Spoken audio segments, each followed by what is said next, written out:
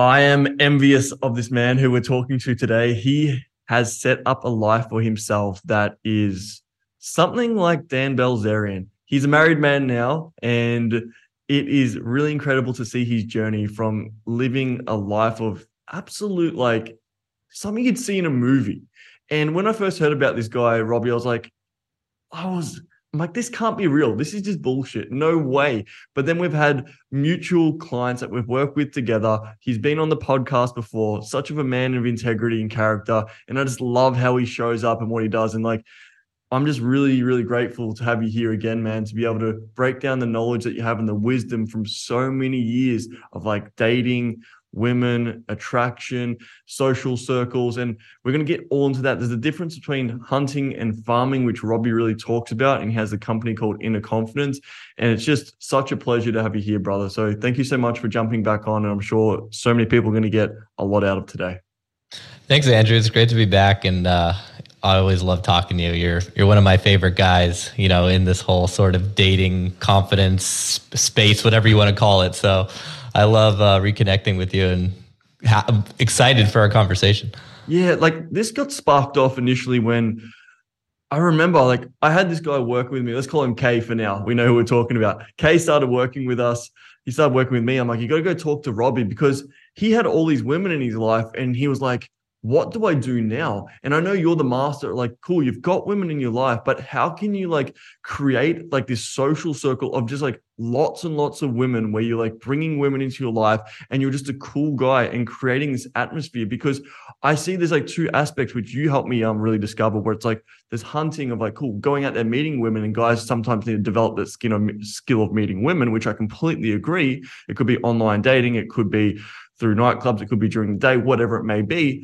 And then you're like, cool, this is more an advanced podcast for guys listening now. Like, you're pretty good at getting women into your life, but how can you like now farm and like make that grow and have these crazy wild adventures? I just love like your experiences, man, of like having adventures on boats with women, like having constantly women around you, and then cultivating really cool guys and really great gentlemen in your life who they are just there with you to have these experiences as well. And you're like, hey, we're all in this together. It's not like let's compete, but it's more like let's collaborate and have an experience where everyone wins.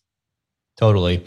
Yeah. Well, you know, for me, when I first kind of got into this stuff, I was, you know, this is way back in 2006. And, you know, I was just a total dork. I had just finished college. I was like a golf dork, played some poker to make some money on the side, got a shitty job in like finance, that I hated. I remember I was like dating this girl, and you know, at a certain point, she stopped wanting to sleep with me. And then I was like, oh, that's probably bad. And then like she dumped me on Valentine's Day. Yeah. And I remember feeling like actually a little bit good about that, because like, oh, good, I don't have to dump her, because I also felt like I was settling. Yeah.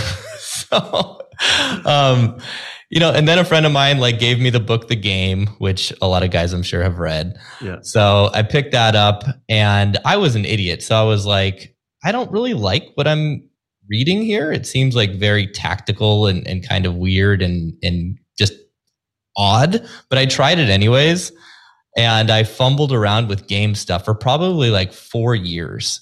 And I feel like I actually got worse, like creeping girls out, you know, trying all these different methods and techniques, and you know, tried all the inner game stuff, tried like meditation and NLP and all the like theta healing. Meditate your way to the success with women. Of course, right?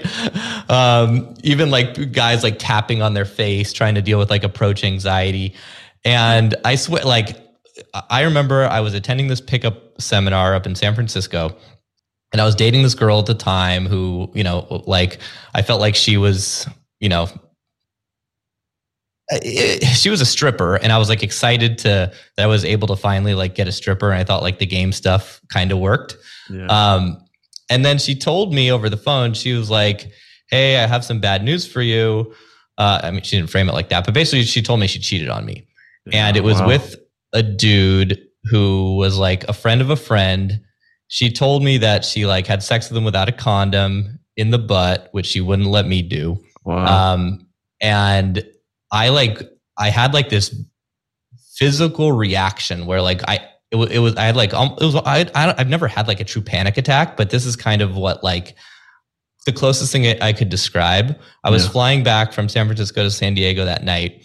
And on the plane, I had this migraine headache, which I never had before and never had to this day, just like this insane headache. And all I could think about was I need to get back to my girlfriend. I need to like somehow make sense of this situation. So I like got off the plane, took a whatever cab to my car, drove up to Oceanside where she lived, which was like 45 minutes away. And, she was like, expecting me to be like all mad, but actually like I had this weird thing where I was obviously upset, but I like wanted to know everything in like painstakingly brutal detail. Like, how did he fuck you? How did this happen? How did that happen? And I made her give me like the like everything. Oh, mate. I don't know why I wanted to do that. It was like I was torturing myself with this information. Like, and then, was it bigger than me? Did it feel better? And all the answers I didn't want to hear, of course. It drove me crazy that like she let this guy do like a bunch of things to her that she wouldn't let me do to her.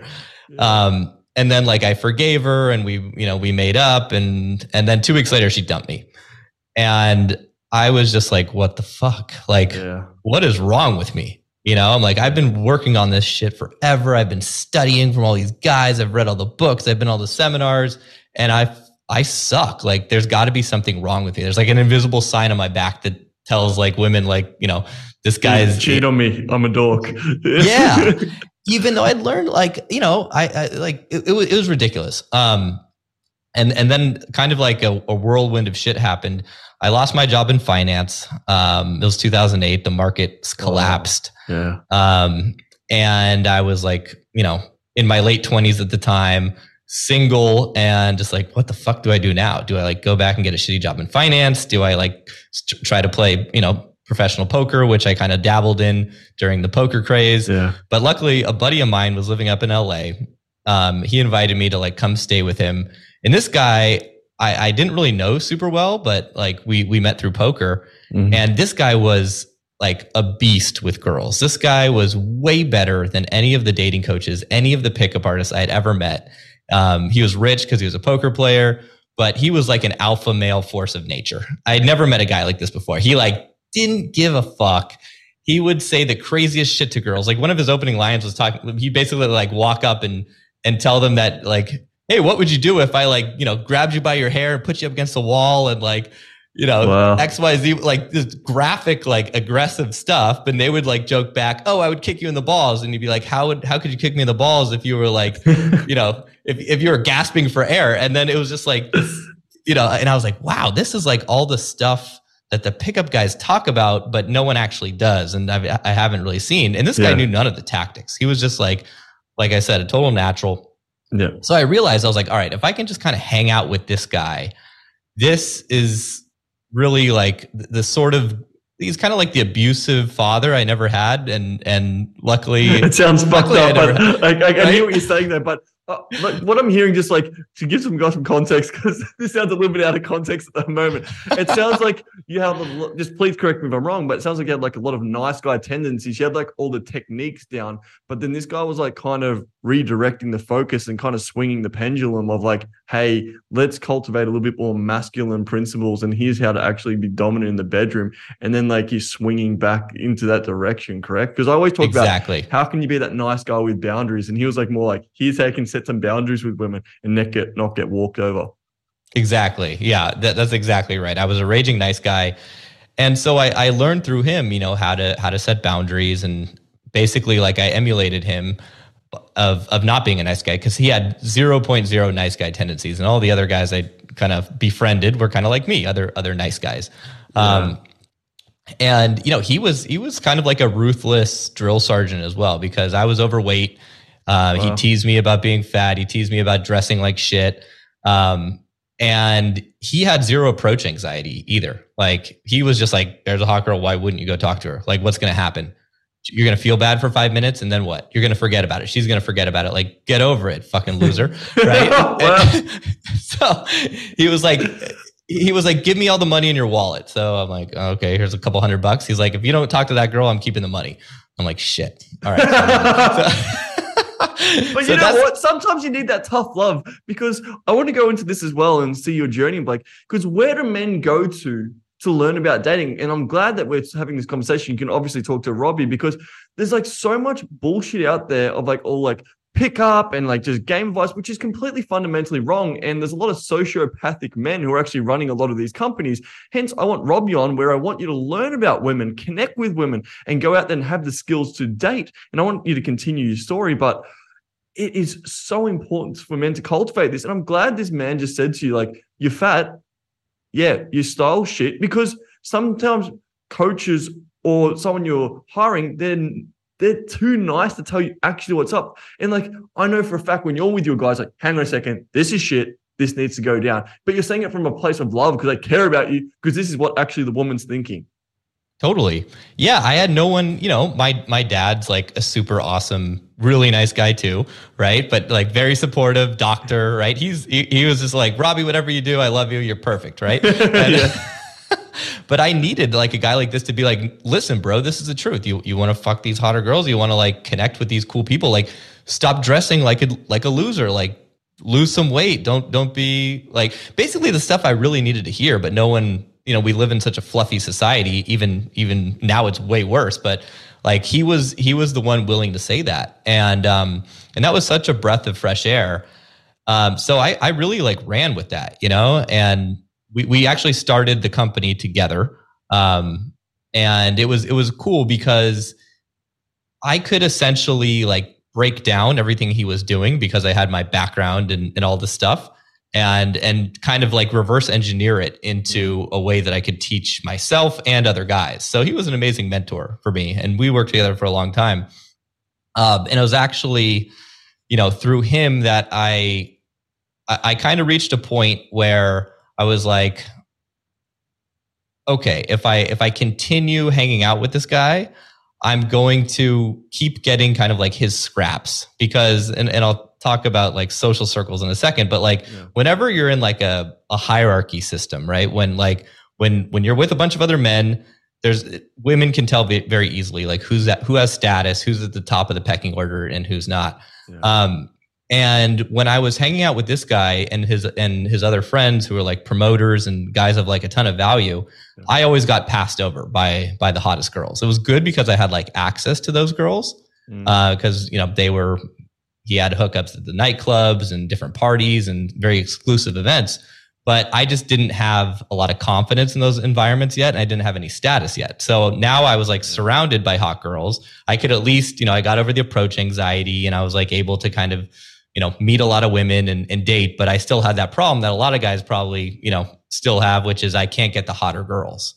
Yeah. Right. It's like, oh, I'm okay with the girls that I'm not that intimidated by.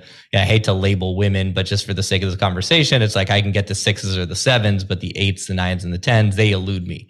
Right. Yeah, it's like kind of like guys like settling. They go, I can get women like, okay, it's not really my type, but like I want the women that go, oh, it gets me going, but not just physically as well. Physically important AF, but then also mentally, emotionally, and if you believe in the spiritual connection as well that you have with these women. It's like there's the depth and breadth. Like, how can I have the hottest women, but then also across the board who she is as a person? Totally. And that was another problem, is the social circles I was hanging out in were very kind of like vapid. I was in LA. We would go to the clubs all the time. I can imagine. Right? LA attracts the hottest girls from around the world. Yeah. But like typically the most narcissistic ones as well, who want to be famous, right? So it's like a breeding ground of the hottest girls, but also a lot of the most toxic ones. And if you're not insanely like high status in LA, right, you're competing against like old money. You're competing against guys who are like, actors, A-list celebrities, those sorts of things. You're competing against like Dan Bilzerian over here, And that's the crazy part as well. Like when guys like neglect going, it is a status thing. And I like we said, like, you got the confidence, but then it is a status. And if you're in that, and I'd love you to talk about that in a second, like when you're in that social circle, how can you stand out in the group but not be a dick to your other men there? Well, the interesting thing for me is like when I first got access to some of these circles, through we befriended promoters, and we also had like clients that we were working with, so we would buy bottles at their table, and eventually we became like close enough friends where they would just kind of be like, yo man, we got a table at One Oak, or we got a table at Hyde, just come roll through. Like if some of your boys want to like throw in some money for bottles, cool. So we were we kind of bought our way in. Also, he had a lot of connections. But what I was doing, which I didn't, it took me a really long time to actually succeed in those environments. Like I could get girls from Day Game, I could get girls from the bars or whatever, but in these high status nightclub situations where you roll up to a table and it's a promoter, a sub promoter, and 8 hot chicks, right? It's like, well, what do I do now? And so what I first did was I tried talking to all of them just like I would. I tried flirting with them, running game on them, like doing all the usual things. And none of them wanted anything to do with that. Yeah. It was just like, first of all, it's really hard to talk in nightclubs anyways. It's so fucking loud, right? Yeah.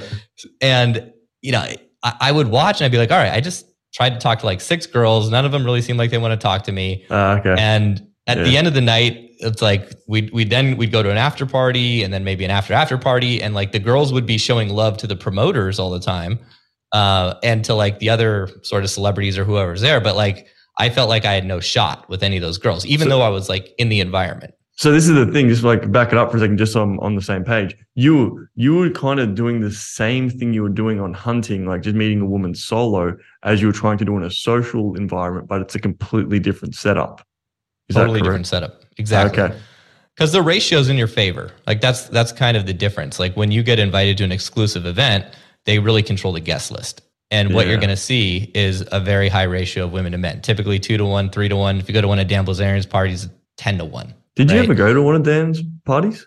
I was invited. I had moved to Ukraine by that time, so I didn't go. But all my friends, all the guys I know in LA, like they were like promoters who would like fill his parties and go. So they would fill his parties. You're saying so like they would like bring women, and that's how they get invited, or they know a lot of women, and like, hey, that's the currency, essentially, correct?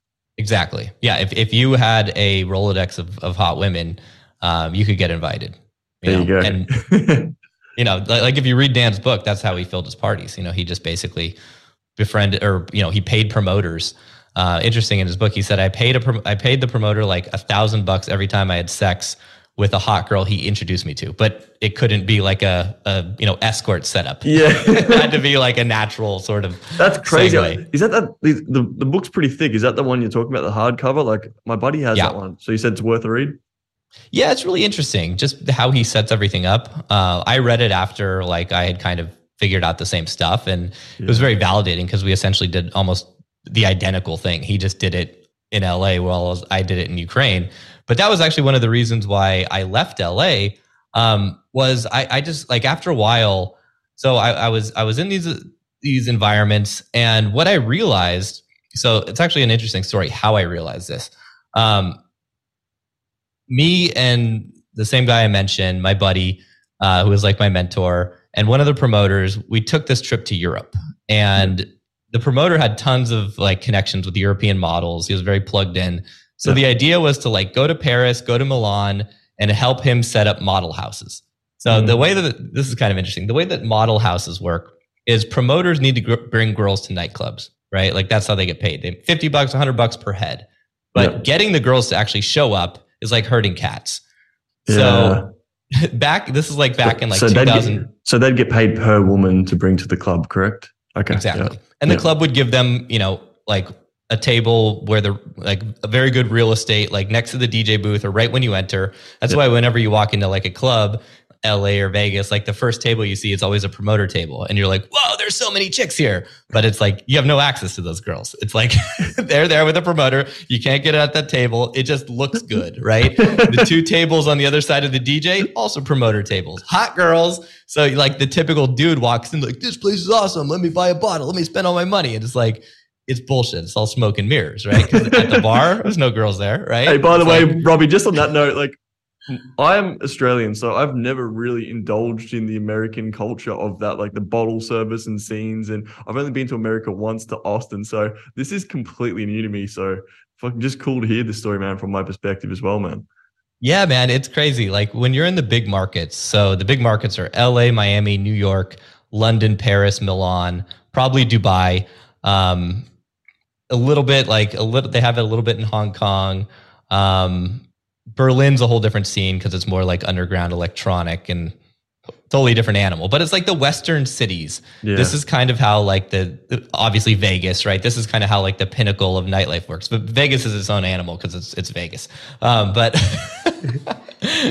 but this is like all the hot girls who want to be models and want to be actresses and stuff. They flock to those cities, right? They go to the big markets. So this is kind of like the very apex of, night games, social scenes, those sorts of things. Yeah. And obviously this, things change, like the weather when it comes to this stuff. Like this was in like 2013 through 2017. Yeah. And I can talk about some of the shifts I've seen since then, but yeah, that was kind of the game at the time, right? Like you could either, that's where most hot, so anyways, these promoters, they had the problem of getting hot girls to the club because hot girls are flaky, right? Yeah. So I don't know if it was this guy or another guy, but they started opening these model houses. Wait, is this in Europe? Is that when you went to the trip to Europe, correct? This is right before. Okay, yep. Yeah, okay. Maybe I should go to the trip. Okay, well, let me back up to the model house thing. Yeah. So this is the setup to the trip to Europe. But essentially what happened was they needed to get the girls to the club. So they started these model houses. So in exchange for free housing, the girls could live in the model house, but they'd have to come to the clubs 4 nights per week. Wow. Right. And they called them model houses because those other models are hot girls that were like trying to make it as models. And it was a good deal for them because they got free housing. They also got to party if they wanted to do that. The turnover rate was incredibly high because once they started partying, they usually like stopped showing up to their castings. And, you could guess it was just like a revolving door of new girls. And it was really easy to get them from the model house to the club because you just, get an Uber and you shuttle them there. So how did you meet all those women initially? It's like setting up those modeling houses where they do like the modeling contracts. So the promoters were setting up these houses, but the way we kind of networked with them, which was, a fantastic idea by my buddy, is so we had a huge house that we would run seminars in. We'd have the guys come in, they'd stay with us sometimes for like a month. It was like a 6-bedroom house. And when we didn't use it as that, we'd rent it on Airbnb, right? Okay. And we were making pretty good money from Airbnb. And so when we met these promoters, promoters are always broke. That's they're good at meeting women, they're good at like that, but it's like they're losing money. Like the whole business model of a promoter, it's a very lifestyle driven business. They never actually make money, but they have fun, right? They have the access of a billionaire, but they're broke and they get to do things. They get to live that lifestyle, but they're broke. So we said, listen, we'll rent a house for you and we'll allow you to use it as a model house. Because these guys also had like no credit and no ability to like even rent a place. So we're like, you pay us rent, but we like, we'll Airbnb it as well. And, that way we can make some money on the side, when you guys go to New York or Miami for the season. And so in exchange for that, we would get access to the nightclubs. We could show up to any time they were out at a club. We could show up to the table, me and him, and maybe 1 or 2 other guys if they paid and have like the same access as they did. Whoa. So then you have the highest social. So you're basically paying for the highest social status in the club, correct? Totally. And we didn't have to pay for alcohol. Man, that's freaking smart.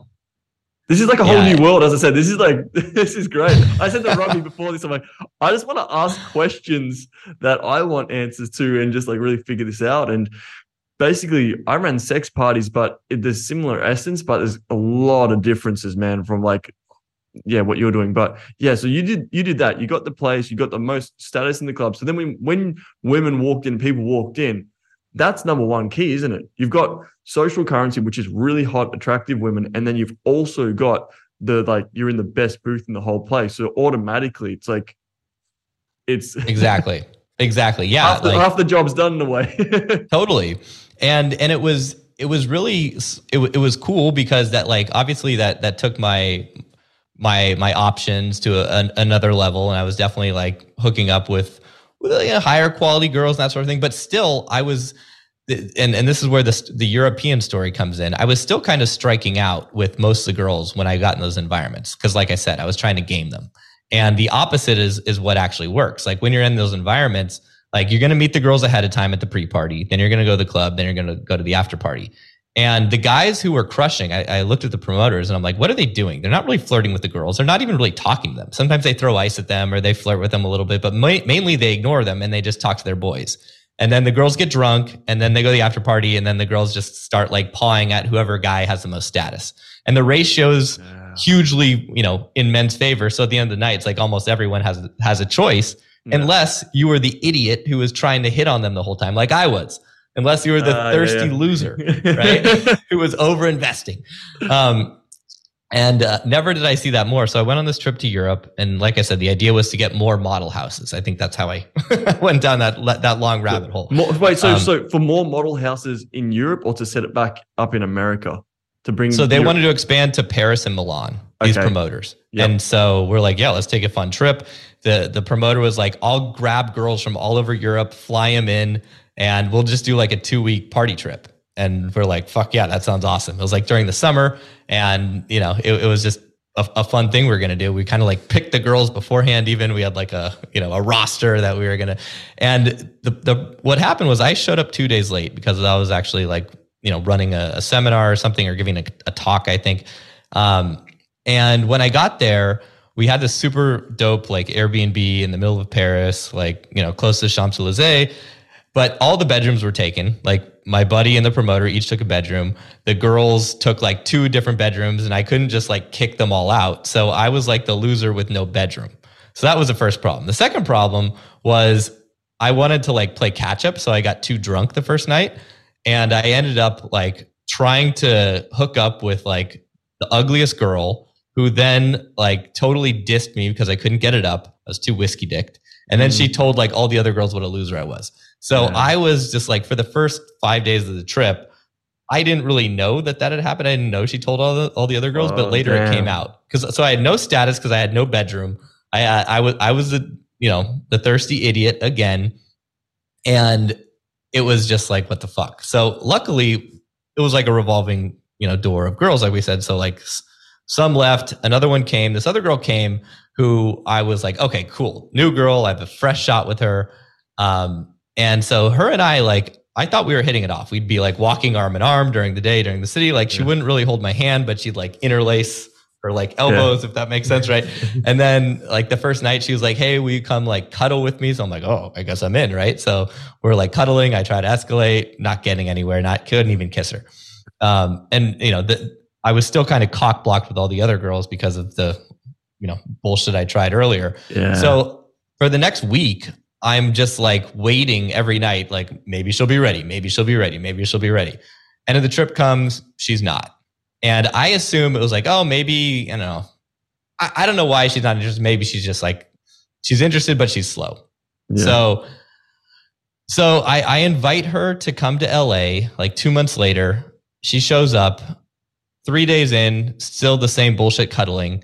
And then I got an invite from another promoter. He's like, come out to the bar, bring that girl. And I'm like, this is bullshit. Because I know this guy. This guy was like a total shark. Yeah. This guy hooked up with every girl he could. Like he'd steal girls from everybody. I'm like, dude, I'm not going. You're just gonna try to like steal this girl from me. He's like, dude, no, I'm coming. I'm like, I'm coming with my girlfriend. We're like monogamous now. Like, just come out. So against my better judgment, I go out. And I'm like, there's no way this girl's going to like hook up with this guy because like she's such a good girl. Right. So wait, you were still kind of in the phase of like figuring all this out. Yeah. This is all the figuring out phase. And you're like, and you're just getting absolutely slammed consistently with like rejection after rejection or like, oh man, this is brutal. Yeah. Dude, so this is probably this was like the worst part. So I go to the bathroom, I come out, he's making out with my girl and his girl. Literally within like, I'm gone for maybe 30 seconds. God. They're making out and my like jaw hit the ground. I'm like, that girl, there's no fucking way. She was like such a perfect angel. And I reverted back to like all my nice guy ways. They went home. They had a threesome. I was just like, what the fuck? Like what's again, like what the fuck is wrong with me? Man. Dude. And so, and it was then that I realized that like, I didn't quite have the status. of like the problem was I was just kind of like pigeonholed with that group of guys. Like I had the lowest status of all the guys. Any girl who came into that scene quickly kind of figured that out because it's like these social hierarchies. And so I could kind of pick off like the bottom girls, but like I wasn't getting access. I wasn't succeeding with the hottest girls. That's when I realized like, all right, I gotta kind of start my own thing. Yeah. And I gotta like get out of this. I gotta kill this nice guy shit once and for all. I gotta stop like simping when it comes to these really hot girls. And so I basically like this, that was like summer of 2018. I love Europe, have family from Ukraine. So I was like, fuck it. I'm going to go to Eastern Europe and try to just like hang out there all summer, see what happens. I'll come back, whatever. It's kind of just like, I needed to like remove myself from that whole situation. Cause I just felt like shit. I didn't know what was wrong. But for anyone listening to this, it's like, I know Robbie's story and how far he's come. Like it's incredible, but it's just what a blessing it is to have those experiences where a lot of men like, oh man, it sucks that this woman left me or cheated on me. Or I'm like, the reason that I'm in the position I'm in today, and same with you, from just what you're saying now, and from all the other conversations that we've had, it's because it's tried and tested and so much failure and so much banging our head against the freaking wall. And that's when I know when I've lined you up with clients of mine who are really great with women, and I know they've got the capabilities of being great in bed, and I send them your way. It's kind of like you just put rocket fuel under their ass and going, cool, let's make this happen, because you know they've already got the foundations laid. And exactly. It's beautiful. And it's just like, so if you're listening to this and you're going, oh man, I could never have these experiences. Like, yeah, but Robbie dedicated his life to doing this as well. Like continuously. I've been doing this shit for a decade, and he's been doing this since 2006. Man, we're in 2023 if you're listening to this now. Like, this is a long time. It's a long journey. And that's why I'm a huge advocate. I'm like, this is why this man can cut down the process. And I can't wait to hear about the fruits of all the hard labor that you went through. Yeah, man, dude, for me, it was such a like rewarding journey. It was so painful, but it was like, it was really just like my mission or my passion or what. It was just my addiction, my obsession. I don't know what you want to call it, but like figuring out how attraction works and how these social dynamics play out. It was just like the most fascinating, game I could play. Like in life, you can play whatever game you want, right? Yeah. You can play video games if you want and like build this whole character, which then you realize, fuck, I just spent years like building this character and buying all this shit online, and then like I have nothing to show for it because I beat the game, right? Like, or you can like build yourself into that character. Build your own character, huh? Yeah, right. And so, that's basically that's what I did, right? But it was so many painful points along the way. But so you went to Europe. Happy to so you went to Europe for the year. You're saying I went to Europe for the summer, right? Yep. And I really didn't have much of a plan.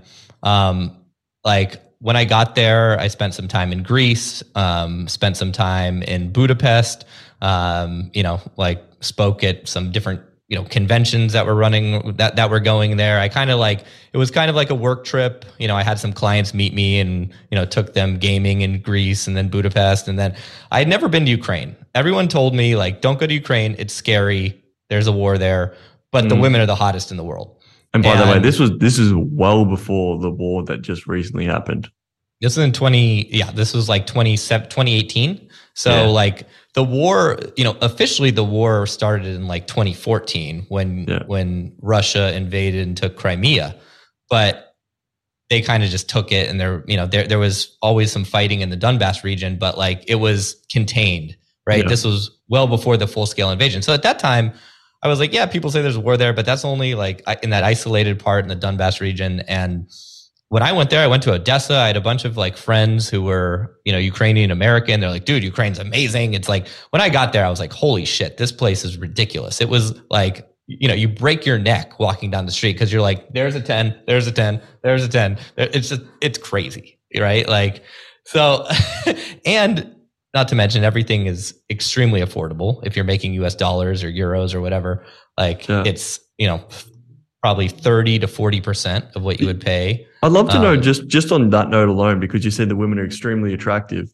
What is the difference just on a short point of view? Like, what's the difference between women in America and Ukraine, or just European culture that you've seen? Because I know you've had a diverse appetite for both women and had a great understanding of both different continents. Yeah, it's not necessarily that Ukrainians are like more beautiful or they have better bone structure or anything like that. Maybe a little bit, but mainly they take care of themselves and they're not fat. Like, Hey, yeah, he said it. No holding back with Robbie. I mean, any country that's been really like inflicted by feminism, right? And just like the woke culture, it's like, it's okay to be fat, big is beautiful, like, and fast foods everywhere. So it's just really hard to like, I mean, I was fat. I was, 60 pounds overweight at one point when I was working in an office. And it's just like, I wasn't really doing anything that I felt like was incredibly unhealthy. It's just, you get fat when you live in like. Would you say it's more culturally acceptable in America to be fat, correct? Totally. It's like it's so rare to like, it's like when you just walk around, like most people are like close to obese, right? Yeah. And obese isn't that fat. Like I was actually obese when I was like 40, 50 pounds overweight. I was, clinically obese, right? But like someone would look at me, hey, it's chubby, right? But morbidly obese is kind of like almost the norm. Like if you go to like, bumfuck Tennessee or like, Kentucky or a lot of these places in the South, like it's shocking how like morbidly obese a lot of people are.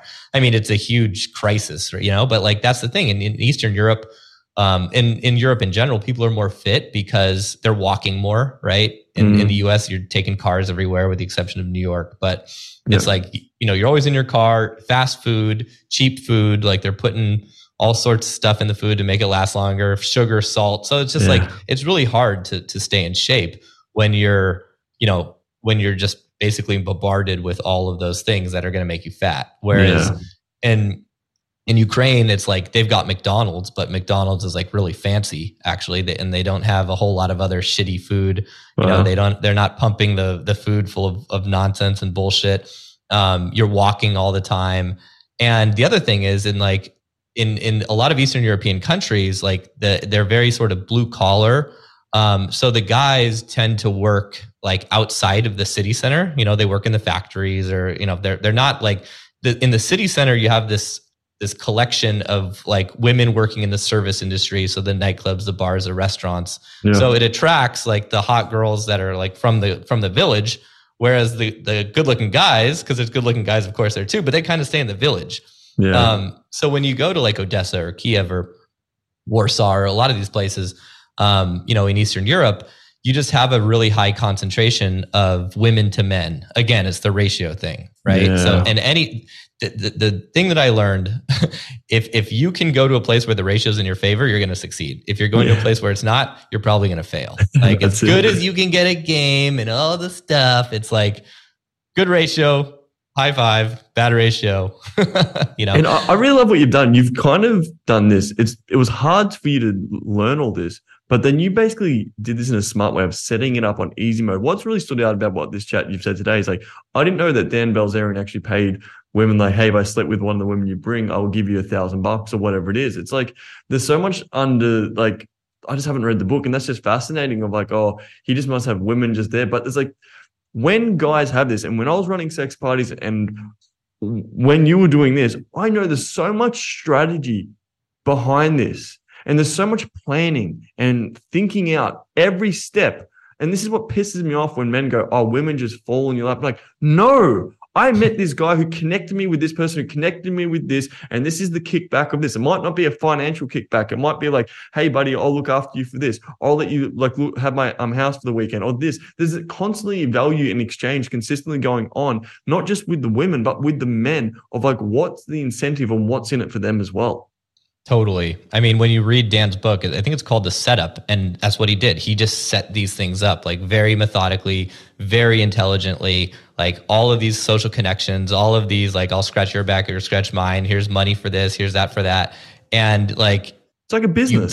It's a business, right? And it's like, instead of passive income, you're creating passive social connections, right? You're getting women passively in your life. That's why I call it farming, right? Because like you set all this stuff up, and essentially like you don't have to hunt anymore. You don't have to go chase the girl down in the Starbucks. You don't have to go on the damn, dating app and message her and compete with all the other idiots, right? It's like you create the setup and the girls funnel in, and there's more than you can eat when you have the harvest, right? How did you do this for yourself then? That's what I'm curious about. So you had the summer in Europe, but then like how did you set up this whole vibe? Like, because you pretty much, before all this stuff in Ukraine that really went down recently, because we're doing this podcast in 2023. So before that happened, because you had to like leave Ukraine and then you set up your life again in America, but then you're married now, so things are different. But how did you as a single guy set up this incredible social life? Because I've seen the photos, man. It's just insanity. So I took everything that I learned and I basically kind of started from scratch. In first I was in Odessa. Met some cool guys there, and they convinced me to go to Kiev because it's the capital, it's way better.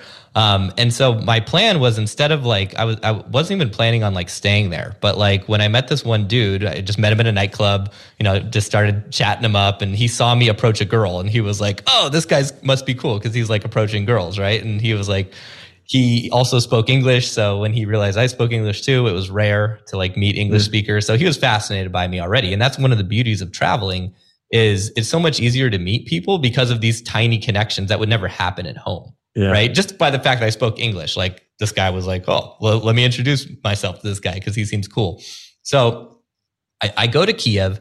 I extended my trip, and I'm kind of doing the same thing. I'm hunting in Kiev essentially. Like met this guy, we were going out to the clubs together. We're meeting girls. I'm day gaming. And then I was like, I really like Kiev. I really like it here. I wonder if I could actually stay here. So like I booked an Airbnb for longer.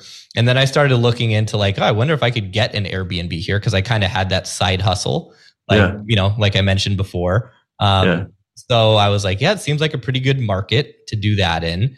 And I'm just going to like extend my trip as long as possible. So, and essentially what happened next was, through that guy I met in Odessa, he was like, "You got to meet this guy that I met on the beach."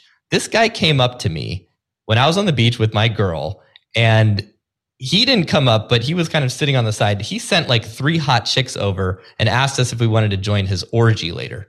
And, of course, I'm just like, yeah, but, my girl's like, I don't know.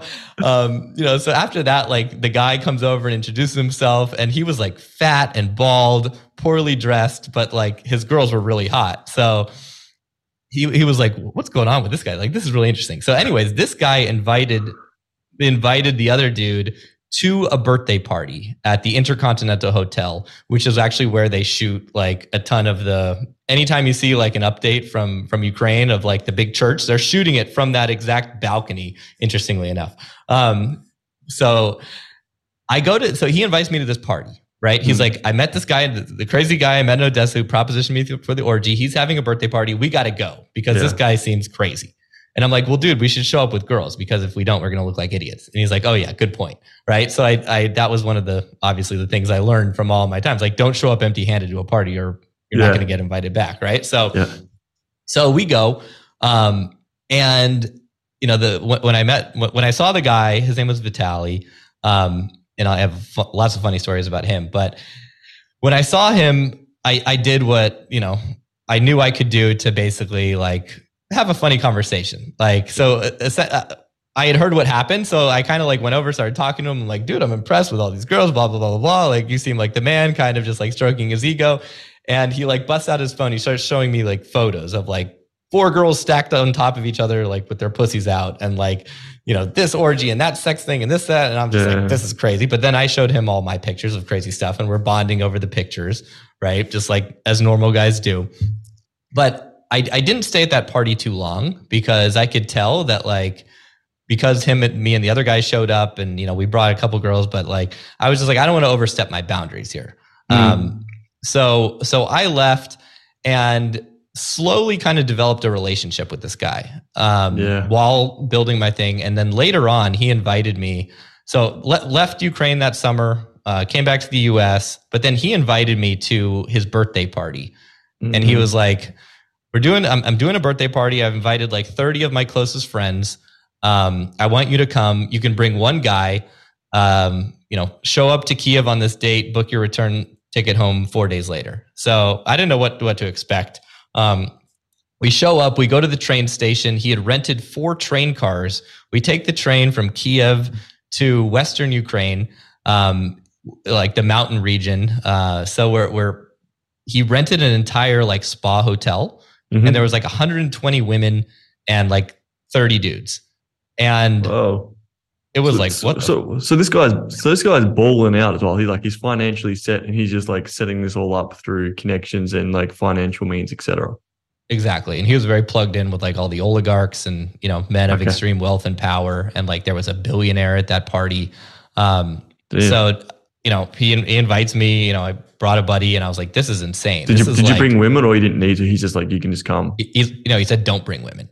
Oh, wow, he's like, we have too many. So this guy turned out he bought the rights to shoot the Playboy calendar of Ukraine and Eastern Europe. So he would essentially, like, girls would apply to be in the Playboy calendar from all over Ukraine, Russia, Hungary, Serbia, wherever. So his funnel of women was just insane, right? Because who doesn't want to be in Playboy? Just back up for a second, bro. Like, the balls he has is like he's sitting there, fat as fuck, ball, not one fuck given, and sends these 3 women to go talk to your buddy, and that woman's like, it's that level is just like, dude. And this guy, anytime I was like out with him, because like, he invited, so he had a bunch of girls living in his place too. He had like 2 apartments. It was just filled with girls who would just like come and visit. But we went to dinner. This was even before the party. And he got up from the table. There was 6 girls at our table. He got up to like go hit on 2 random girls at another table. And I'm like, this guy's ridiculous. Like, he's approaching girls in the restaurant when he's got 6 girls there. He was like insane, right? Like, he would hit on everything that moved. He had so many girls, right? He no approach anxiety, didn't give a fuck, like just crazy. How did he maintain this, just from your perspective? Because I'm just like saying like status and money, but was there anything else that you really saw like that these women would stay around for, or was it mainly just the status and that this man's confidence as well and who he was? Well, they act like, even though he was unattractive and like, bald, fat, short, he was really funny. Right. Yeah. And his inner game was fucking perfect. Like, he told all the girls, he's like, I was married, never going to do that again. I have a bunch of wives. If you want to be another wife, that's great. Like, I'll take you on trips. I'll fly you around the world. I'm only going to fuck you 3 times. And after that, I won't fuck you again. And that'll be that. So, and he lives by that rule. 3 times and they're out. 3 times, but they still like get all the benefits to like his universe. So a lot of girls can't stand him. A lot of girls think he's horrible. My wife can't stand him because he's kind of gross. He's touchy feely. But like, in that, now that like he's not there in Ukraine anymore and the whole war situation, like he's, I feel bad for him because he's kind of fucked. But like, he had that setup over there, and yeah, he was living the life. He was basically like living. He met with Dan Bilzerian because Dan Bilzerian was like jealous of him when he heard about his setup. Wow. Okay. Yeah.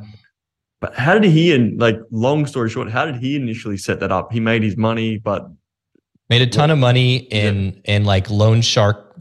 Like, he had like a loan shark business. Yep. Give you $200, you got to pay me back in 3 weeks, sort of thing. And he had like hundreds of branches of these offices all over Ukraine. Mm-hmm. So he made tons of money, in that financial sector. He's also a U.S. citizen. So he's came to New York. He had like a yacht in New York and Miami, and, just very wealthy real estate. Yeah. There So, you go. Mm-hmm. Wow, man, what a story that is. So you went to this party, and it was just, so I go to this party. Control. I go to this party, and at the end of the party, I like, PayPal'd him like $1,500, right, to like cover all the expenses. He asked, he's like, just PayPal me like $1,000, right? And I sent him like $1,500 because I'm like, dude, this was unbelievable. Let me give you a little bit extra. And he was like so thankful, and he's like, dude, you can't believe like, you're like one of the only ones to actually chip in, because like there's these other oligarchs and they're like too rich. They're like even above paying. It's like you can't even ask them to pay because they're like, millionaires or billionaires. It's like, it'd be tacky to ask to pay, you know, that sort of thing. Yeah. And he was just like so thankful that I came, and like the guy I brought was really cool. And he's like, here's my problem. It's like, I have these guys, but they're like old and they're creepy and they're fucking weird.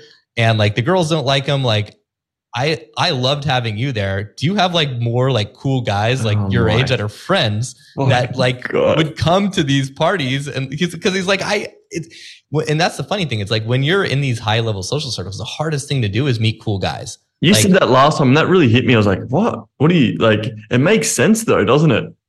Well, think if you're a good looking, you know, have money, have like social skills, like most guys, you know, they're wifed up or they get in a relationship. They're like off the market by their like early 30s. Yeah. And for every one of those guys, there's like a gazillion hot girls, right? Because for a guy to develop those social skills, he needs a lot of time, 5 to 10 years in those environments. And by the time he's done with that, like he's probably has a hot wife and he's not going to be there. Whereas these girls, they develop social skills starting at age like 15. Right. Yeah. So like, how often do you meet like a smoking hot 23-year-old who's weird or creepy or awkward? Never. Yeah, like a girl. They're so in tune, man. Like the emotional intelligence is crazy compared to us, man. Exactly. So it's like, so guys think it's like, oh my God, like I have to compete with all these guys. It's like, actually you don't. Like when you're at that highest level, there's not a lot of competition. It's so hard for these girls to meet like a cool guy that has some money, that's not a douchebag. Right. It's like, it's so rare. It's so crazy. And just what I'm getting from this as well. And I really love this. It's like, you're not just meeting women. Most men just go, I'm going to go singularly, just go to meet women. But yours is like, this might sound weird, but how can I go meet men who might have those connections? I'm like, that's when it's like, meet the men. They have the women. It's like, how many times, like even in marketing, just because I love like looking into some marketing stuff, like everyone's like, where's all the traffic? The traffic's already out there. Find people who have your traffic. It's the same stuff. So if you're finding these guys who already have all these women, but then you're giving them, you're not just going to, you're like, this guy's like, give me $1,000. You're like, I'll give you 1,500. And then you've gone above and beyond. So you're giving value consistently. And maybe it's not just the money. It's the thought of you like, hey, I just want to go a little bit above and beyond. So then you're like ingrained in his head. And like how much value can you give to these men who are creating this? So they want to invite you back, etc. I'm sure was the reasoning part of it. Yeah. Yeah, that's exactly what happened. He was like, dude, it's like so cool to hang out with you. Like, it's so hard for me to meet, like, you know, because we're roughly the same age. You know, he's like 3 years older than me. And he's like, you know, it's so hard to meet guys who are cool, who can like enjoy this lifestyle with me. Because most of these guys, like they're not, or they're like, you know, they're cheating on their wife and they're here at the party, but they're not actually single, and they're not like in this world. And he was like, listen, I'm putting together a trip to the Maldives. We're going to shoot the Playboy calendar. The guy who was supposed to come, who paid for half the boat, he's having a kid. He can't make it. So we've got a yacht. We've got 21 Playboy models coming. It's going to be me, and you can bring the rest of the guys. And I was like, holy shit, this is fucking amazing. And you can just bring, and the guys don't have to pay, or they can just. Oh no, we had to pay for like the other half of the boat. Oh, okay, right. Yeah. So it was like $60,000 for like the boat for a week. So this is a 150-foot yacht, or 50-meter yacht, with nine cabins, a crew of 10 Maldivian guys, right? So Indian style sort of guys. And I'm like, why are you doing the trip in the Maldives? He's like, well, because a few reasons. One, is an amazing place for like to shoot the Playboy calendar. Two, the boat and the crew is not like hot French guys with a hot captain. It's like these Maldivian guys who are like no competition whatsoever. So we don't have to worry about, those guys like hooking up with the girls. The other thing that he did that was so genius, at his birthday party, he had like a full band ensemble, like play in the train and play during the event, but those guys couldn't stay at the hotel because he knew all the girls would try to hook up with the musicians. So he made them stay at a different hotel. So this guy was like next level. It's all strategic, isn't it? Yeah. Crazy. Yeah. And he's like, control the environment, control the ratio. You're on a yacht. There's no nightclubs. There's no shopping. The girls can't go to the movies. It's like, you're on a desert island, private island each day, and you're on the boat, and there's nothing else, right? And it's just like, and he's like, even the photographer, he's like, you can bring your own photographer because we need one obviously to shoot. And he's like, I'm a photographer, so I can do it, but like bring someone else. So you probably have heard, the story, but this is how I basically like brought the TNL guys into this. So I called James Marshall, who's a friend of mine, and Liam and Alex. And I'm like, hey, you guys want to go to the Maldives with 21 Playboy models? And they're like, what? What the fuck is this? And like, I'll think about it. Yeah. We kind of like split the cost. So it was like 30 grand split amongst like 5 guys. Right. Yeah. And crypto had gone up at the time. Yeah. So it was a no-brainer. It's peanuts. Yeah. Yeah. So that trip was like the most eye-opening thing ever for me. Right. Cause like now, finally, I didn't have the highest status on the boat. Vitaly did. Right. However, I wasn't fat and bald and like grabby and touchy-feely like him. I was like really socially adjusted, and like I took all the things that I learned from all these failures and I applied it on that week-long trip. Like it was like my greatest, I don't know, like execution of game ever. So like the learning and what happened on that trip, and like, Liam and Alex, who started Tilted later on, like that was the first unofficial Tilted trip. I don't even know what Tilted is. Tilted is like a bikini brand. Okay. So like, you Google like Instagram, like Tilted Official. What happened? So we kept doing these parties, right? And it just became stupid. Like my social life just became absolutely ridiculous, because we'd do a party, we'd come back to Kiev. I would then know 20 hot girls that lived in Kiev, and then I'd know all their friends, right? And like, because I had so much status, it was like the girls were competing over me. They were fighting for me. Like I never had to like chase a girl. I never had to like try to escalate. I just kind of picked at the end of the night, like just like these promoters were doing in LA. Like they would just kind of pick because the girls were fighting over them. And it's like, mate choice copying, which is another way of saying pre-selection. Like if you're good enough for her hot friend, you're probably good enough for her. But if you're not, if you're friend zone with her, she's not going to bang you either. Right. Yeah. So it just it was like, stupid. You flip the deck, you flip the table upside down. Exactly. Yeah. So, I moved to Kiev because like we were doing these parties and we were doing them consistently, like every month. I did that for like you and TNL, or me and Vitaly. Okay. You and Vitaly were doing the party. The TNL guys came. They were, they came and they paid, and they were like my biggest clients for a long time. Yeah. And then eventually, when I got sick of doing the parties and, eventually met my wife and wanted to get out of the whole thing, they kind of took it over and started Tilted. There you go. So yeah, I mean, for the next like 2 years living in Kiev before the war, this was basically 2019 and up until I was single from like 2 years, 2019 through like up until the beginning of COVID. Yeah. And I just, it was stupid. I crossed everything off my sexual bucket list, did everything I could possibly do. And I actually got to that point that Dan Bilzerian talks about too. It's like, after a while, it's just not that interesting. It's not that exciting anymore. It's like, you can have a threesome in a commercial jetliner in the toilet with 2 hot girls and everyone, watch. It's like, that stuff was fun. And then it's like, after a while, it just stops losing its luster. You drive a Ferrari 20 times, it's like not that cool anymore. And that's kind of what happened when it came to game. I also realized like a lot of the reason I was doing it was for like validation from other guys, or just, validate. And it's like when I got all that validation, it really like lost its luster. So I say that quite a bit. Like how many times, because like my book, when we released, it was called Best You Ever Had. It's like, how many more times, I'm sure you've had this a multitude of times, like how many more times you need a woman say you're amazing in the bedroom, or you gave her the most incredible orgasm. You hear that once, it's like, oh my God. You hear it twice, you're like, yeah, that's cool. Third time, like, it's just, of course, it's like, I heard this from 50 Cent. I read his book just recently. I really recommend. Have you read 50 Cent's book? I haven't, but everyone's recommending the 50th law. He talks about like, the first time a guy held a gun to my face was fucking frightening. The second time's like, oh shit, that's not good. And the third time's like, oh yeah, just another day, So I was like, when I read this, it's like, oh, it's just perspective. It's all perspective.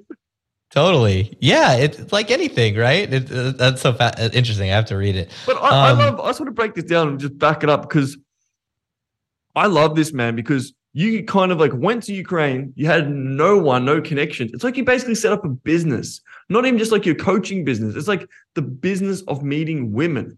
and you took it like that. And the best guys I see with women, they actually take it really seriously in the respect of like, I'm going to work out a strategy and I'm going to work out what actually has to go down instead of going hoping and praying that a woman will fall on their laps.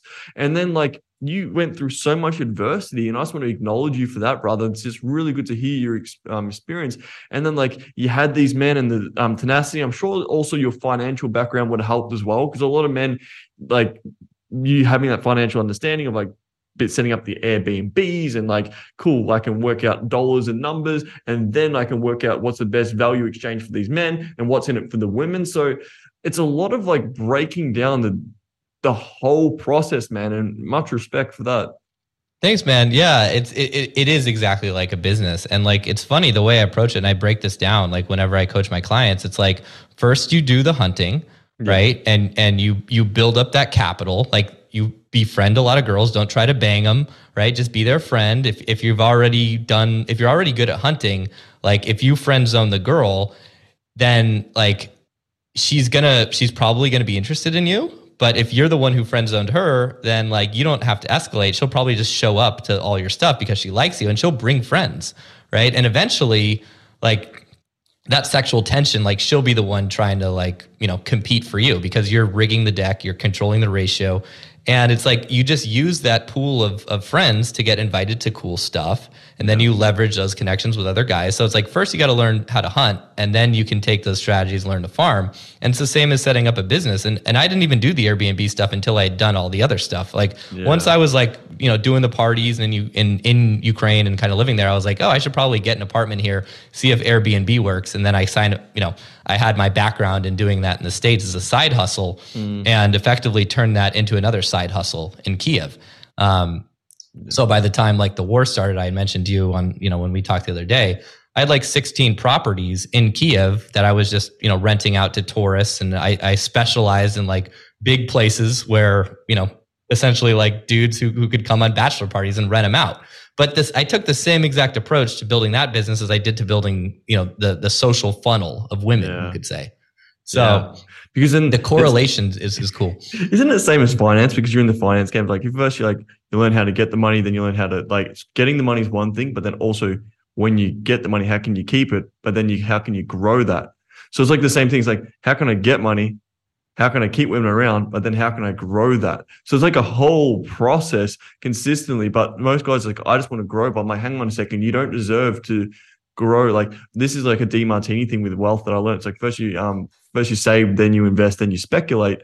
Not that this is a financial podcast at all, but at the same time, how many people go straight to speculation you would have seen in your game, then they lose all their cash, where it's like, okay, I want to go straight to farming. It's like, hang on a second. There's so many fundamental skills that you learn from going out there hunting, but then like you do have to make that transition with what you're saying of going into the farming mentality, because if you're bringing farming into hunting, then you're fucked. Or if you're bringing farming in or hunting into farming, it's the same thing. Like I'm going to sit back and wait for a woman to come to me. It's like, hang on a second, buddy, you don't have that social status. And why would she rock up to you essentially in the club if you're just like there by yourself with your little soda pop and you're wearing your shitty fucking jeans from 1923, Totally.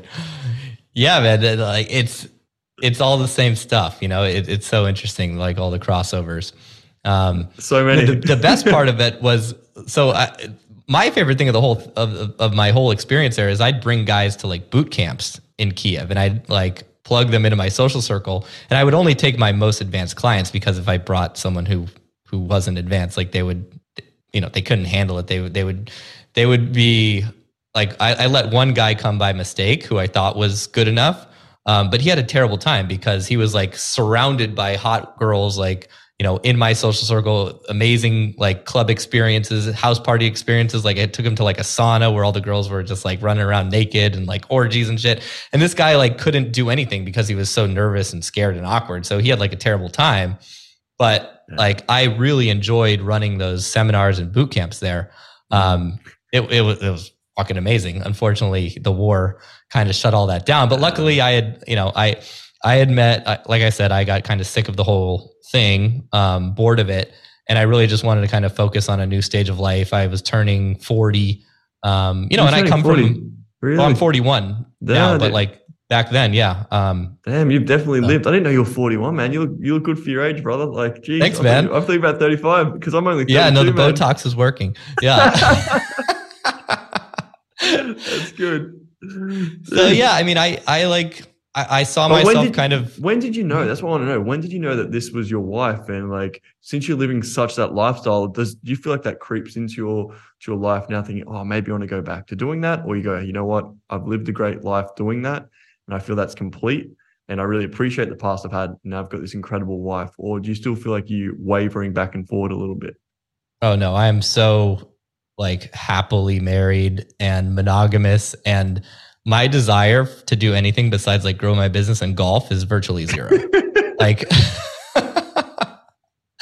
I mean, it's like I was so done with that stuff, and that was kind of the eventually the last little sort of problem I had was I had cultivated this scene of like crazy party girls, right? Mm, And models and girls who wanted to come on these trips and go to these parties. It's so of course when you're filtering for hot, which is what you have to do, but then you have to filter for amazing personality and depth and all the things that you want in a partner, trustworthiness, right? yeah. And it was pretty strategic actually how I met my wife. This is a cool little story. So I was fed up with just like, some of these girls, like I never got, like made the mistake of like committing to any of these girls. I could see the red flags from a mile away. I'd be like, all right, she banged me and then she banged this guy. Or I know she's like, a sugar dad baby on the side, or she's doing this, or she's getting flown around. Like I'd go to Mykonos, I'd go to like the hot spots. I'd see, it's like if you follow Super Snake on Instagram, he's the guy who like makes fun of like the jet setting sugar baby, sugar daddy like lifestyle. You go to Ibiza, you go to Mykonos, you go to like, Yeah. Cannes Film Festival, you go to all these big things. It's like the richest of the rich, the celebrities, Leo, Leonardo DiCaprio, and like that whole world, right? So this guy's Super Snake. Wait, He makes fun of that. wait, just on a second. Did you ever study any of Leonardo DiCaprio stuff or how he was doing it? I never like studied it, but I kind of knew what he was doing, I guess you could say. Okay, cool. What? Yeah, did you? No, I didn't, man. Like, what was he doing in short? So essentially, he just like would, if you look at his like past girlfriends, he, as soon as they turn like 24 or 25, he dumps them. Right. Yeah. So he's got like, and he's always like, I'd see him out in the clubs in LA, like back in the day. He's like, he's the biggest playboy ever. So he's out when he's single. He has his fun of the single life for a few months. And then he like starts dating like the hottest girl in LA. And then they're like a thing for like, 6 months to a year and a half. And then she turns 24 and he dumps her. And he's done this for like 15 years or something. Wow. It's crazy. Right. And he's like, he's just decided that like, that's what he wants until at a certain point when he won't anymore. Right. Yeah. At least he's clear. No, I haven't studied him, but yeah, sorry. But I just wanted to like see if you knew something about that. But yeah, back to the story about like how you met your wife. I'm curious about that one. Well, yeah. So my problem was it was like I kept meeting really hot girls, but like the ones who I felt like were actually like dateable or wife material, like, I dated this one girl from Russia who was really cool, but we had a language barrier issue because she spoke like zero English. So that was another challenge, like finding a girl who was like a girl I could take home to like the US and like meet my family and like didn't want to like stay in that like party fast lifestyle, right? That was kind of the challenge. And that's a challenge for any guy that has this sort of, social status scene. It's like, if you do want to leave that lifestyle, you also have to find a girl that kind of wants the same thing. And that's not easy to find, right? Yeah. Like no matter what you're doing, like you're looking for someone to leave a lifestyle, like it's very difficult to find just from the sheer numbers of it. But one thing that I realized I was doing, and this was still kind of like a validation thing, it's like when there was like a new hot girl, like if she wanted to have sex, a lot of the time I would, and then I'd kind of regret it because she would get attached. And then, they would want a relationship and they realized they couldn't have it with me because I was just this playboy and like they knew, right? But like I was kind of feeling bad after a while of just like that doing that essence of hope, because you're like the most high value guy or one of the, and then you're like, I actually know. It's like, well, why not? Right. So I remember I kind of had a turning point, and I was like, there's this one girl who she was young. She was like 18, very educated. She ended up at one of the parties and she was like a total fish out of water. right? Because like these parties were crazy. Like we did all sorts of crazy shit, like spin the bottle, crazy games. Like, you know, it was party people, right? But she was totally like a fish out of water, and she looked like actually scared. So I like took her aside. I'm like, yo, there's a lot of like crazy people here. Like, you know, just stay by me. I'm not going to try to fuck you. Like, you'll be cool. Like, if the other guys try to like, you know, hook up with you, just say you hooked up with me. We won't hook up. So I like totally befriended this girl. And I kind of did it knowing that hopefully she had other like hot, smart, sophisticated friends because her English was also perfect. Yeah. And, you know, I knew she came from a good family in Kiev. And sure enough, after like, you know, so she had a great time at the party, just kind of hanging with me. How did she get there? Was she a model and she knew these other models, or she was exactly. Okay, yeah, cool. So those girls would come every once in a while, right? You'd get out of 10 girls, you get like 7, like, you know, just Instagram thoughts who want to be in Playboy, right? Yeah. And then you'd get like 2, you know, like hot girls who were cheating on their boyfriends or something. And then you get like 1, like really like, you know, good girlfriend material sort of girl, maybe less than 1 out of 10, maybe more like 1 out of 50. So, there you go. So, you know, eventually, you know, I just remained friends with this girl, and, you know, she was giving me a lot of signals, like she wanted to hook up, but I was like, no, I don't want to do it. Like, I don't want to, because I know what was going to happen. I knew that, you know, she would get invested and it would just end up shitty. And I like had so many other options. I just didn't need to do that. And then when COVID started, she actually, it was funny because the day I was diagnosed with COVID, I get a call. So COVID started, then I got COVID, wow. But then I get a call from her. Yeah. And she's like, hey, I'm with my friend Maria. We want to come over to your place and smoke shisha. Mm-hmm. Hookah kalyan is very popular there. And I'm like, well, you guys can come over, but I just got COVID, so you probably don't want to do that. And they're like, oh, we're not afraid of COVID. We'll come over. And I'm like, okay. So she walks in the door with her friend Maria. And when Maria walked in, I'm like, holy shit, that girl's like my flavor. She is my type. Very similar to this girl, Anya, like beautiful, intelligent, spoke great English. Found out she was like the valedictorian of her like high school in Zaporozhye, which is in Eastern Ukraine. Yeah. And like, she knew who I was, and she knew I had like this reputation as this total like fuckboy player. And she was coming to tell Anya to stop hanging out with me. That was the funny part. She's like, I want to, you know, you should not hang out with this guy. He's a dick. He's bad. And Anya's like, no, trust me. He's really cool. He's really awesome. He's not like that. Cause like you develop a reputation, right? Girls talk. And if you've constantly got 10, 20 women around you at a time and you go into the clubs and you're really well known and you're a Western guy in Ukraine, especially, like how many guys are living the lifestyle you've got, man. Exactly. And so it's like you're going to develop a reputation no matter what. And all press is good press. And that's what I tell my clients. They're like, well, you know, I want to have this lifestyle, but I also want a really good girl. So I don't want to be like a player. I'm like, dude, you don't get it. Like status is status. It doesn't matter if they're talking negatively or positively. You still have that status. And even though she might not like you, she'll still fuck you. And once she fucks you, then she'll probably decide if she actually likes you or not, right? Yeah. Like, how many times have you had that, man? I've had like a lot of women, I'm sure you have as well. They go, I didn't like you when I met you, but then they fuck you in it, because they might not like you, but then they respect you because of the status we're talking about, correct? Exactly. And most guys get this wrong. Like, I can't tell you how many like engineers are like, I did all the things. I went to school. I got my degree. I got a nice car. I have a nice house. I make $150,000 a year. Like, I'm a good guy. And I keep getting passed over for like Joey, the bartender. And they're like, what the fuck? This guy can't even spell like his name. And he's like fucking these girls. And I'm like, well, he has emotional intelligence. He invested in like how to be cool and how to like start a conversation. And like, he doesn't give a shit. And he knows like when the girl's like, should I go out with, you know, the engineering nerd or should I fuck the bartender? It's like, well, the bartender's cool. He doesn't care. He's not going to judge me, whatever. I'm going to fuck him. Right. And so it's like, it creates so much like dissonance in those guys' heads. Yeah. And it's like, that's what happens. It's like, again, that pre-selection, that status is what gets you the girls. 100%. So, you know, it didn't matter that she thought I was, you know, gross and like a player. And, you know, but eventually, of course, like after hanging out with me enough time, she was like, okay, this guy's actually awesome. So, and I was looking for, you know, to get out of the game essentially. So she, you know, she had no interest in the party scene. She didn't want to go on any of the trips. You know, she couldn't stand like that whole world. She couldn't stand any of my friends in that world. And I was like, great, let's fucking pack it up. So I was going to move to the US anyways with her, but then the war started. And we fled before that. We kind of saw it coming. We were waiting for her visa. But yeah, we're here in LA now, and I still have my place in Ukraine, and we would eventually, I think we'll kind of go back and do the not bi-coastal but bi-continental living. But yeah, I'm very happy, like I said, to I love like talking about this stuff and helping my clients set up these social circles, and like I still get to live vicariously through all my clients and see all the fun that they're having. But I have no desire for any of that, which I'm very happy for.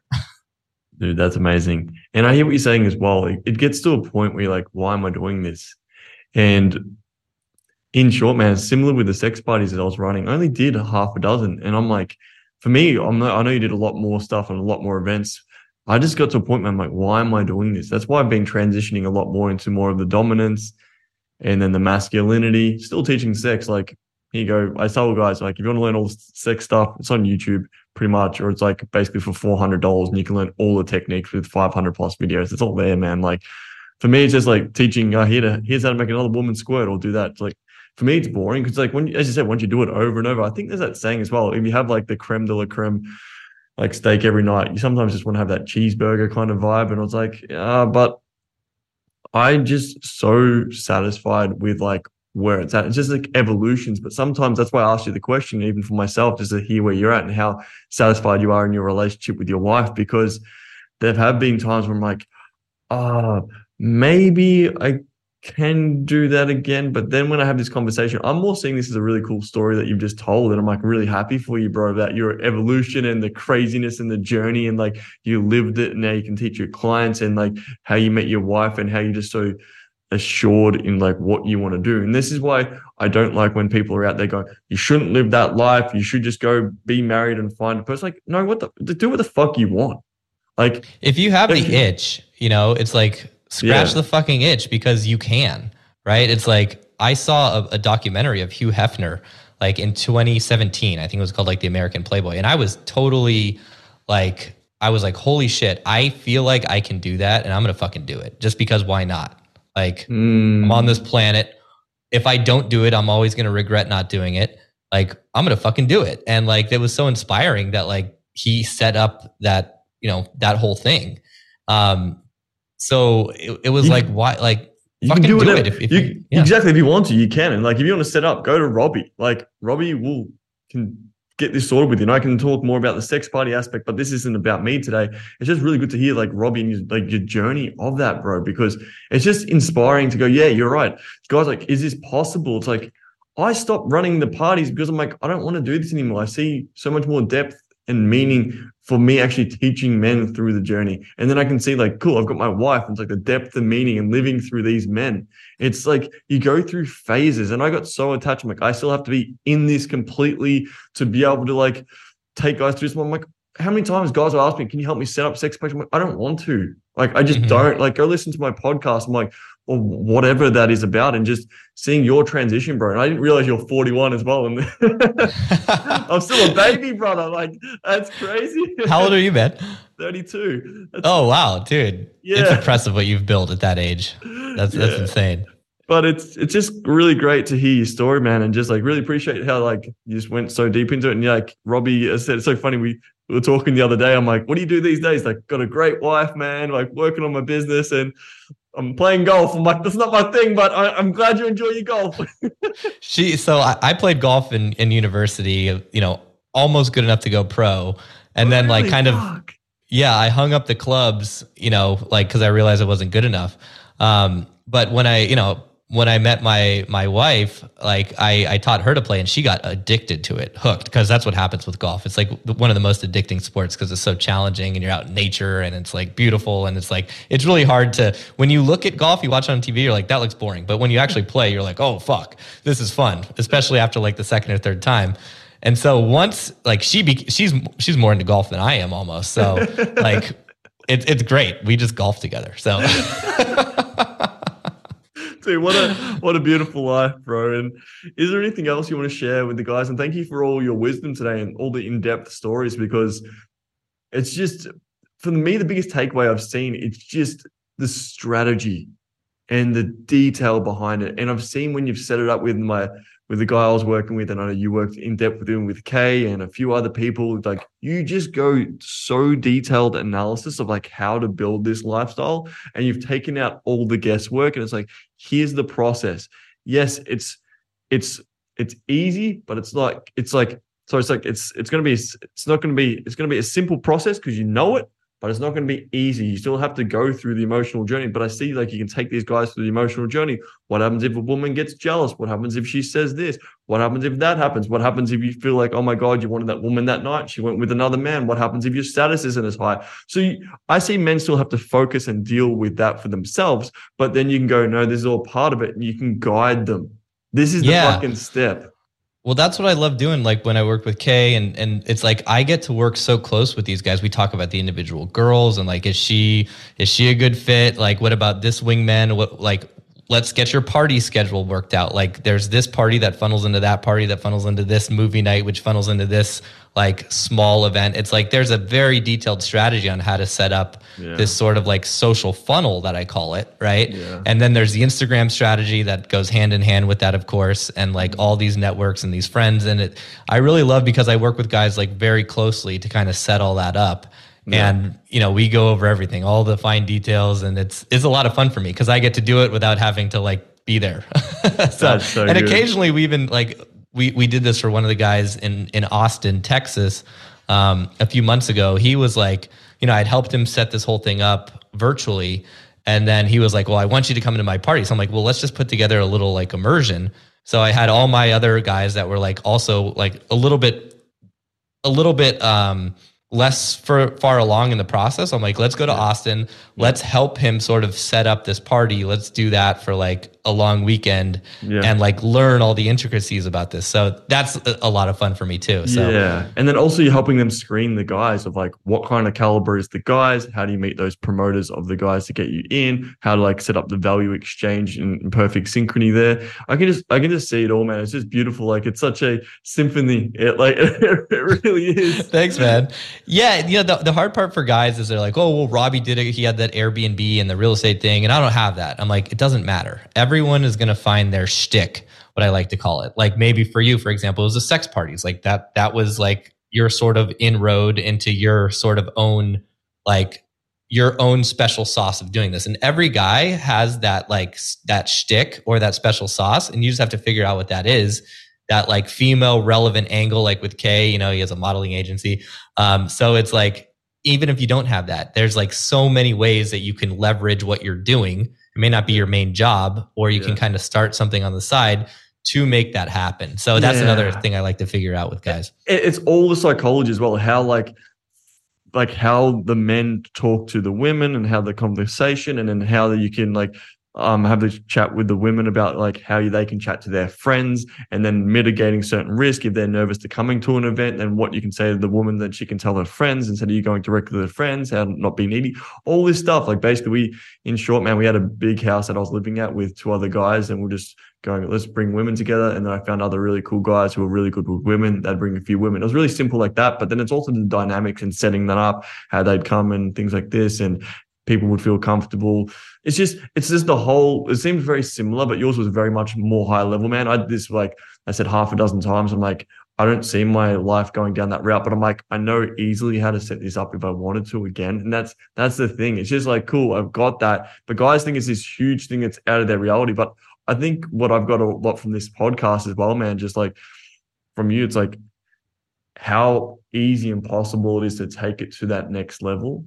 And also how much there's men out there who want to do this, and money's not just the only thing. Like money is important to like be able to like have that, like a bit of status like that to be able to financially do this, but the financial means for it. But then there's also so much intricacies with the women and the dynamics.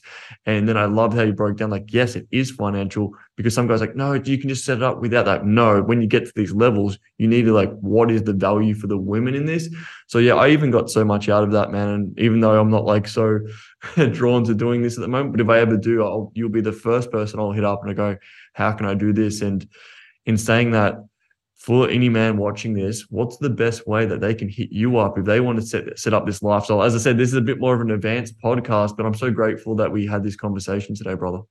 Yeah, man. Likewise. Yeah, if you're watching this and you want to see if it's a good fit to work with me, you just go to start.innerconfidence.com and you can book a time with me and we'll kick the tires. And I go very in depth on those calls to make sure, like, because there's a lot to talk about, of course. But yeah, go on over there. I'm sure there's a link somewhere where you're listening or watching this, and jump on a call. We'll see if it's a good fit.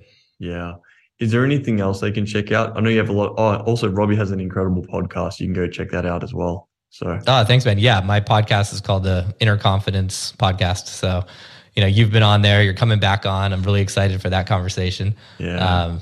So yeah, I mean, we're 240 something episodes in. So that's fun to listen to as well. I got one last question for you. I don't like the questions where people are like, well, if you were gonna die tomorrow, what would you do? No, not at all. Like, I got a last question. What would you say to yourself now, starting back on this journey and realizing all the crazy experiences that you ever wish to happen? But then when you're starting off at that skinny, like, no, sorry, the chubby fat guy wearing shit clothes going, this would never happen. And imagine someone's like listening to this in a similar position. What would you say to yourself, but inevitably you're saying to him? Yeah, I love that question. It's like there's nothing wrong with you. It's like I can't tell you how often guys come to me and they're like, I feel like something is just broken. Like girls just like don't see my value. I get passed over. It's like the only reason that's happening is because like you don't understand how these psychological concepts work. And our society is designed to make you not understand them. Like everything is set up for you to like go to school, get a good job, like excel, all the things that make you like successful financially, successful with your career, like getting good grades. None of that shit translates to girls. None of it. It's like the opposite translates. Like the guy with a 130 IQ has just as good of a chance of getting laid as the guy with like the 80 IQ, right? Even worse than the guy with the 80 IQ, because the 80 IQ like doesn't worry about like getting his degree in astrophysics. He's just like, oh, I'm going to watch this movie of like, this Fight Club guy and just act like that guy. What up, girl? And he gets laid, right? So it's like everything you've done to be successful, if you're like banging your head against the wall, being like, why the fuck am I not getting success with women that I deserve? It's just because you haven't been like trained in the right way. Like you don't understand these concepts, and it's like, it's not your fault that you don't understand that shit. It's like you just haven't had the right mentor, or you got caught up in the pickup shit like I did, or you went down the red pill fucking rabbit hole. I'm guessing guys that are listening to this, obviously they found you. So that's amazing. And they're, they might not be in that boat, but it's just like, even you're gonna always kind of like at each step of the journey. For me, like I even when I was like good, I hit those like rock bottom points where I'm like, why am I fucking doing any of this? And it's just so hard sometimes to like see the forest from the trees. And that's why like getting help, having a good mentor, having a good coach, like doing this shit on your own. Like I never could do any of it on my own. Like I went from, one bad mentor to another bad mentor, and then I found a good one, and then I had another bad one, and then I had a good one. It's like, that was kind of my key, is like always getting support. And that's what I would say. It's like, if you get stuck, it's not your fucking fault. You're not broken. Everything's, like a lot of the guys I work with, they've done tons of therapy, and it's like, I thought therapy would fix me. It's like, no, therapy is not going to teach you like these social dynamics. Like you have to like, if you went through the school of like getting good grades, like you didn't learn this shit. Like the promoter learned this shit when he didn't go to class, right? When he was selling drugs, the drug dealer learned this shit. You didn't learn it, and now you're successful. And that's kind of why. And I was the same way. I was like, why am I not getting the women that I deserve? I'm fucking smart. I got my, degree. And it's just like, no, you didn't invest the social time that you have to. It's like, you got to pay the piper. Yeah, I agree. You can do this by yourself. It'll take a lot longer. And thank you for going on that journey. Thank you for doing it for yourself, and just so other men can go through the step-by-step process now. And it's really a blessing to have you here, dude, because just I can see similar things in my journey to your journey, and just the man who you always show up, man. You've just been always like, hey, this is what's up. This is how I roll. And it's great to have men like you, because like, I don't like how out there's people just like, I just want to be married and that's it. Like, if you want to do that, fucking great. But there are a ton of men who just go, I want to like live that lifestyle of being having lots of women. This is why we have two aspects. And this is more this podcast has been for today for men who want to be the best she's ever had inside the bedroom, like learn all the stuff and like fulfill all your sexual desires and fantasies and do all this stuff and have really hot women around you consistently.